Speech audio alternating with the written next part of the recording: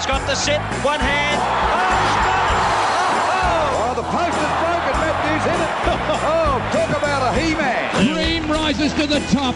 He is an absolute legend of the game. This is your Football Life with Rex Hunt for Tobin Brothers Funerals, celebrating lives. Oh, Matthew, are we celebrating a footy life? I've tried to come up with 6 or 7 names who are bigger than this guy, so you've got an inkling that it both on and off the field as a player and a coach, and now in his twilight, he's still just shining like a beacon. 251 games for the Tigers between 67 and 79. 3 VFL premierships with the Tigers, 69, 73, 74. Team of the century back pocket for Richmond. Richmond best and fairest 76, captain 78. 29 years as a VFL-AFL coach for Essendon and GWS. And aren't they looking the goods? 4-time premiership coach, 3-time All-Australian coach, Australian Football Hall of Fame. Of course, it's Kevin Sheedy. And great to have you on the show, and thanks for your time. Thanks, Rex. It's pretty good to be here. I've been doing a lot of radio and TV, obviously, because I sort of like to work under the radar a bit. Yeah, I understand that, but when I said earlier on, I've come up with 5 or 6 names, and I won't embarrass you, and this is in the history of the game, that are no bigger than yours and no less than yours, and I just think it's fantastic. Going back to a kid at Paran, you obviously had a fantastic mindset. You lost your father early. You went to Richmond with the great Tommy Hafey. Was this all set up years ago when you were in short pants, selling papers?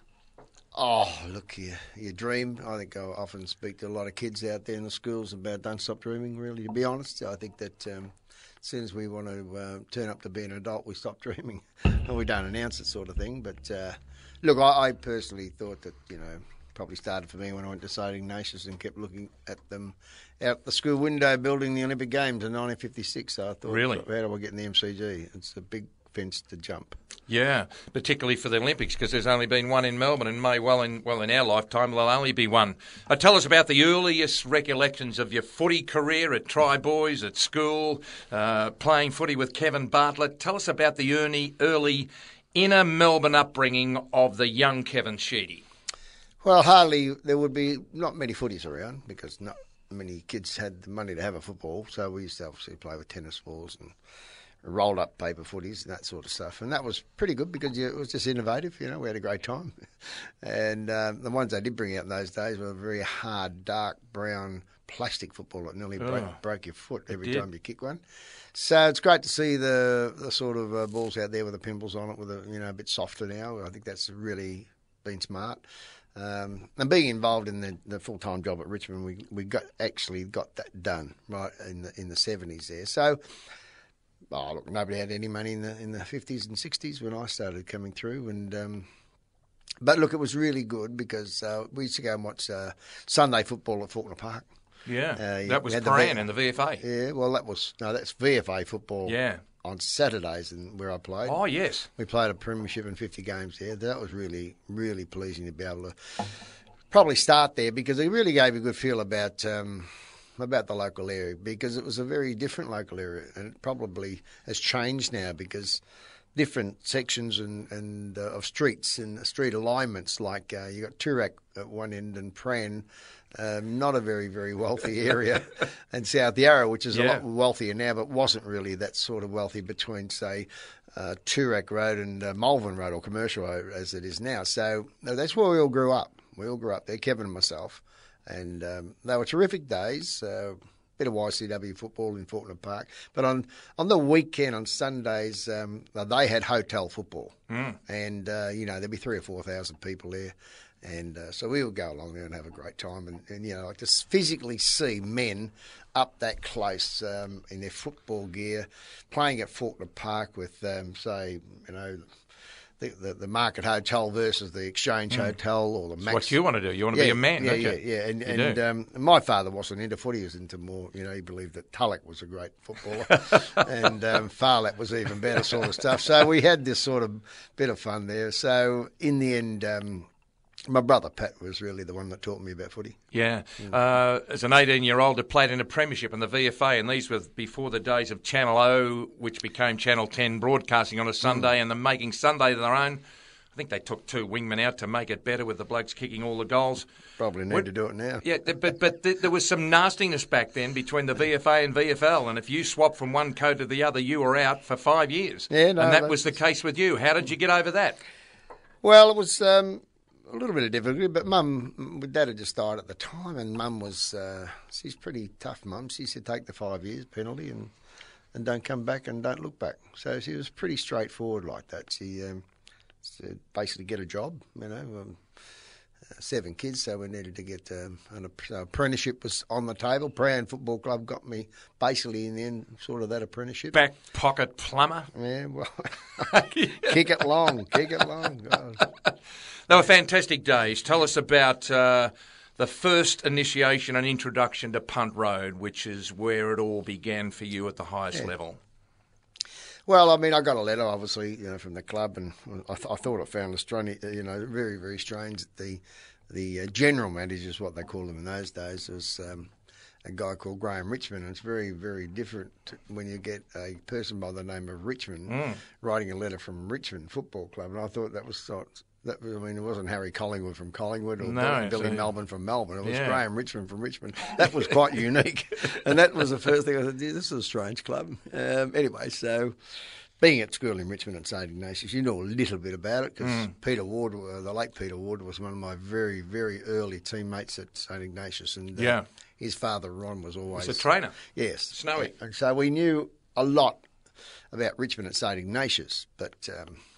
Anyway, St Ignatius was a black and red school, and I bagged for the Bombers. So going to Richmond, Tommy Havey was just fantastic. Yeah, we'll get to him in a moment because he's obviously had a great influence on so many people's career. Kevin Sheedy, if you don't recognise the voice, you've got something wrong with your hearing, please go and get it checked. It's great to have the great man in the studio today talking about his football life.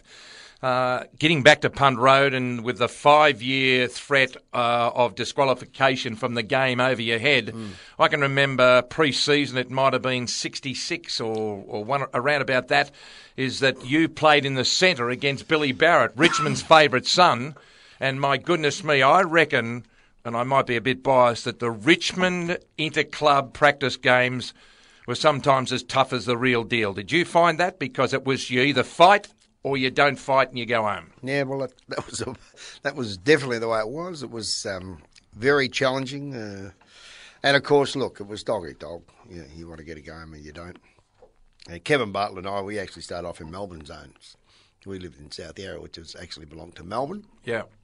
And by the time, we got to our teenage years, we were sort of down at Richmond at the right time because all of a sudden... They recruited a guy called Tom Hafey and John Nix, who was a fantastic coach for me. It's like Jordan was bringing the kids through the under-19s. Yeah, so everything was right. I think 1 year they won every premiership in that period, which is very unusual. And you just got on a roller coaster with the Rex. Yeah. And every sort of month we had a great champion of Australia come and talk to us.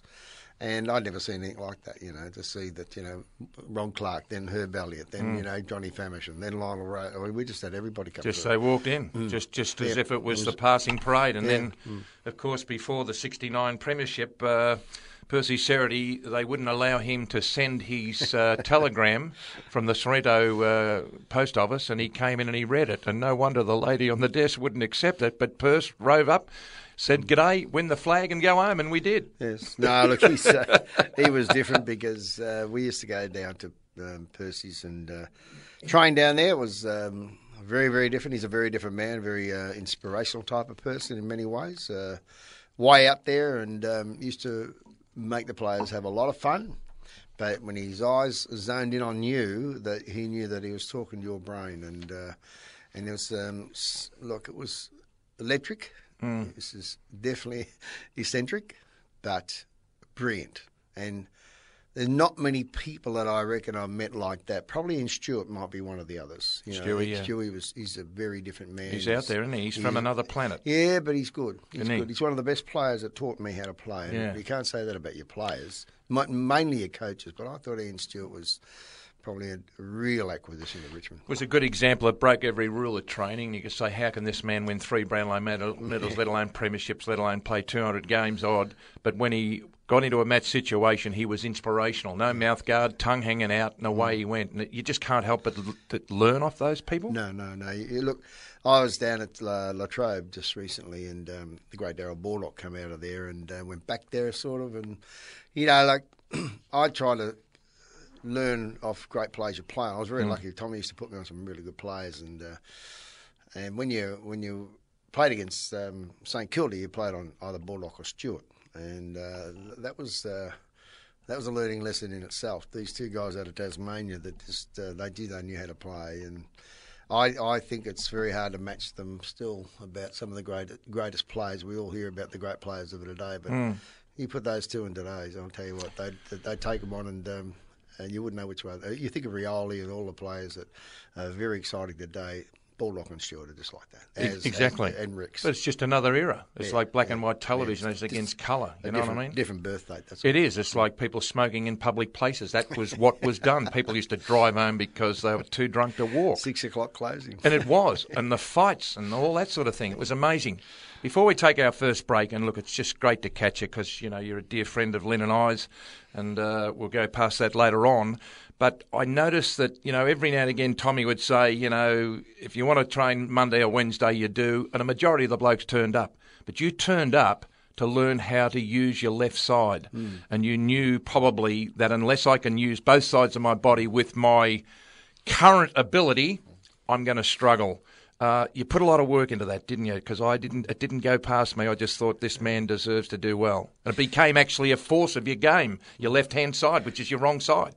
Well, look, I used to watch Beckenbauer and Pelé and these blokes play soccer, obviously. And, when you look at different sports and the talents in other sports, you wonder, even an evasiveness of a boxer, like a Lionel Rose or a George Bracken, these sorts of great Aboriginal boxers that were around early in the days, you don't and should not miss the talent of another person in sport, and why they become great and why they do great things. And I remember speaking just recently at a girls' college about one of the best lunches I had just recently was with Jessica Watson.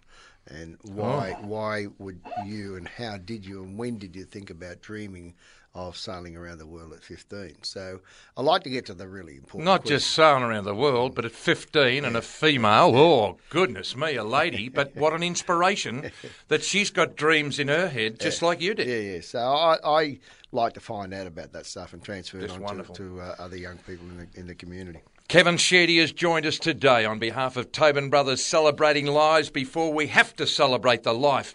Kevin Sheedy is a star of the game, and when the game is written into history... Tell them to take their time ringing me, will you? I'll take the time ringing Sheeds, and that's what it's all about. He's a wonderful man. We've got him here. Kevin Sheedy, join us after the break. This is Your Football Life.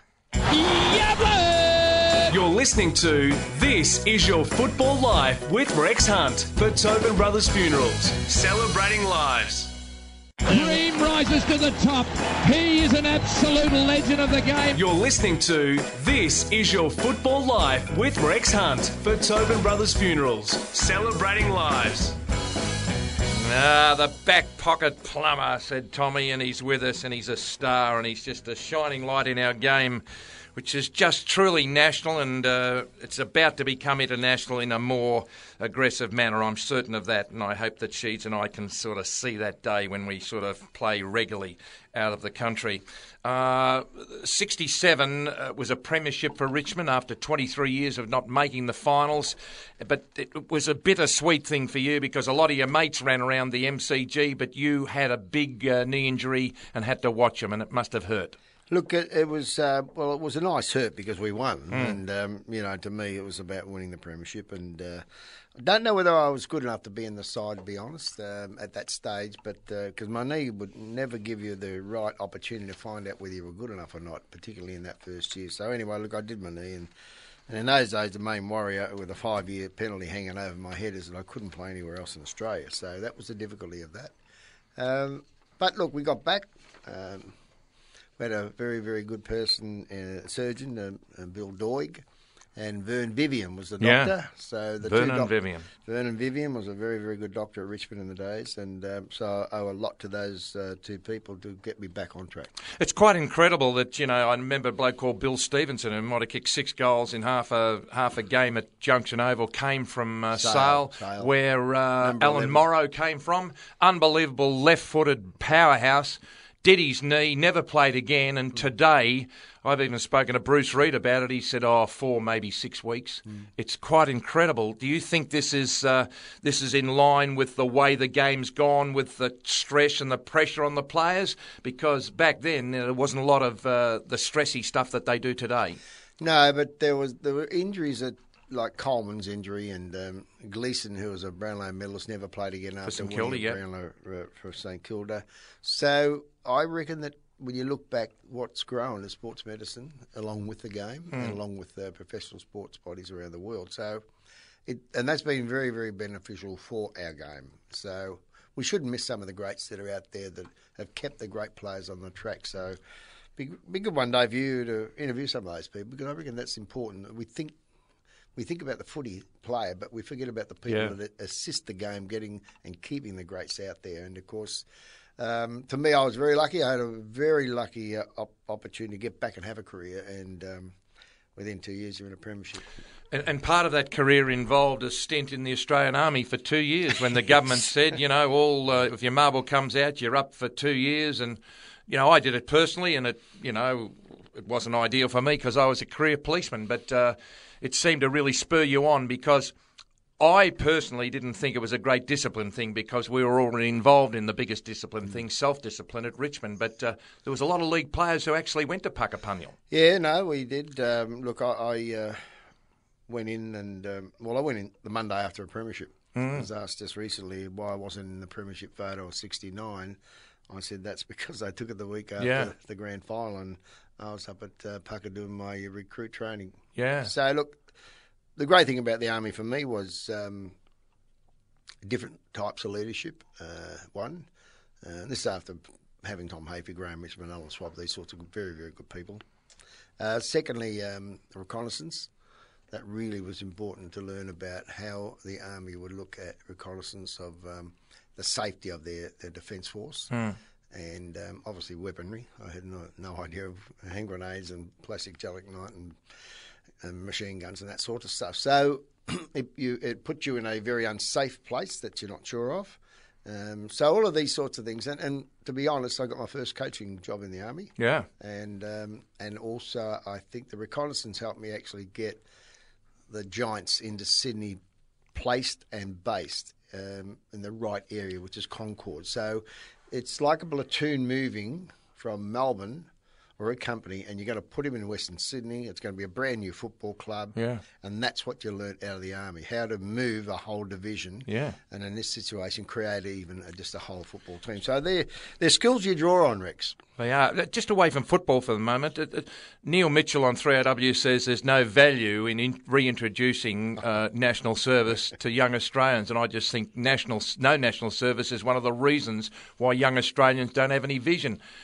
Were you like me, and I'll let you answer this honestly, I saw no hopers come off the street who had 35-year careers as commissioned officers in the Australian Army, and they might have spent that time in jail. I just thought it was fantastic for the country, for the people, for everything. It gave people a sense of purpose in this country. Well, I don't know whether Neil must have been in the Army to be able to answer well, obviously he hasn't. Well, so unless you've been in the Army or Defence Forces, whether it's Navy or wherever, I think first of all, it is a very important discipline training of time, of your own health and well-being. I think that they need to care for each other. A lot of individuals have never been in a team environment and that possibly at some stage don't want to. Now, we have been in football, obviously, but there are a lot of people out there that aren't. It brings Australia together because we're the biggest island in the world, and we don't really know each other. The West and the East don't necessarily know each other that much because Melbourne to Perth's like flying from London to Moscow. So if you look at all the different reasons why and why you wouldn't, I think there are more positives out of it. And I think, obviously, with some of the battles that we have, on our land with floods and drought and bushfires. I think that, I think national service serves a different purpose. It's not about war to me. It's not about going to war. It's about national service, and in particular helping the elderly, help with the difficulties of their lives later. And I'm talking about, say, properties and so forth. It's answering the call of your country. Exactly. Instead of saying up yours and sitting on a tram track. Yeah. So, look, and to me, I see the value in it, not the value not in it.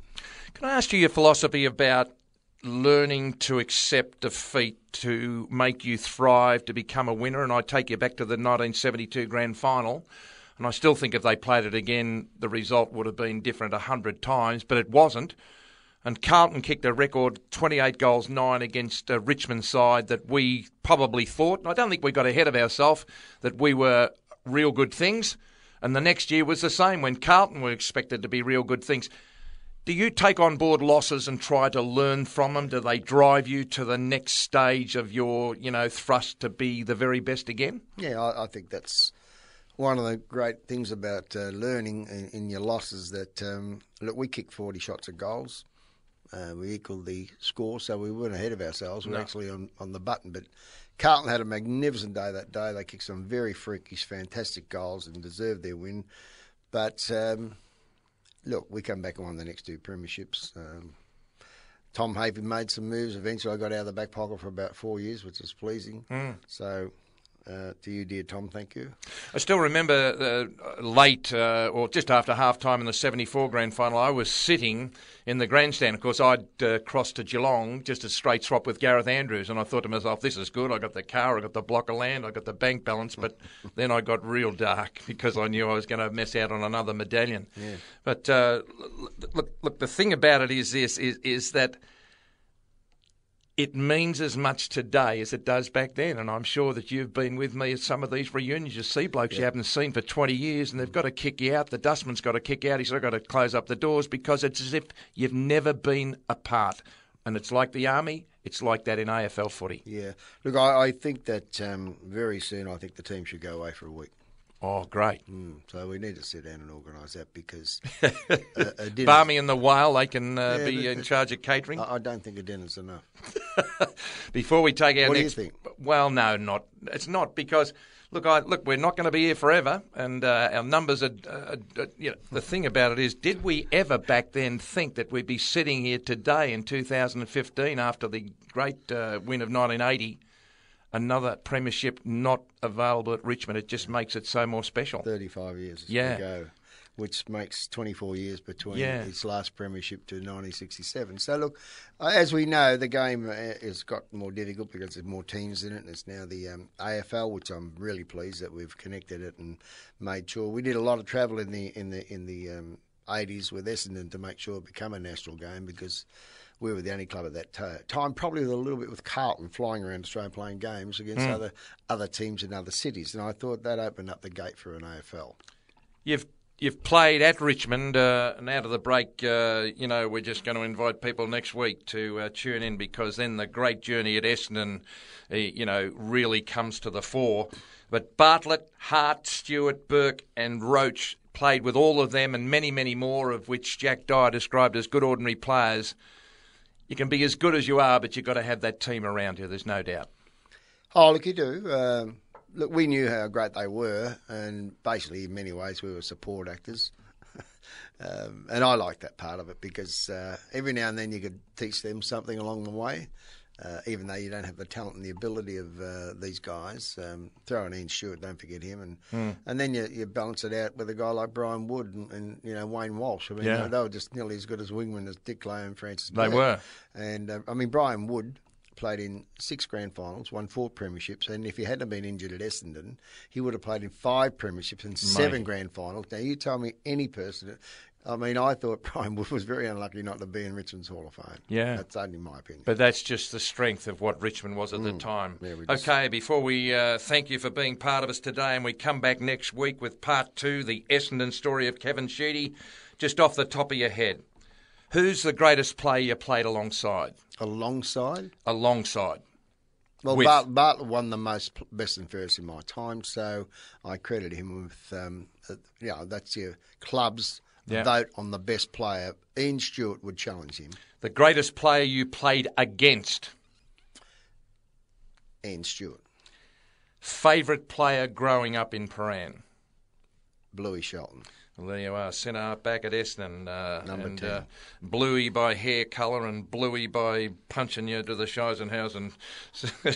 Number 10 is the main reason I wore it at Pran, and the main reason I wore it at Richmond was Bluey Shelton. Not John Coleman? No, I didn't see John Coleman at all. Well, I don't think you did, but anyway. That's okay. Thanks a lot, Kev. You'll join us next week, same place, same time, as we discover part 2 of Kevin Sheedy's incredible football life, the highs and lows of his coaching career.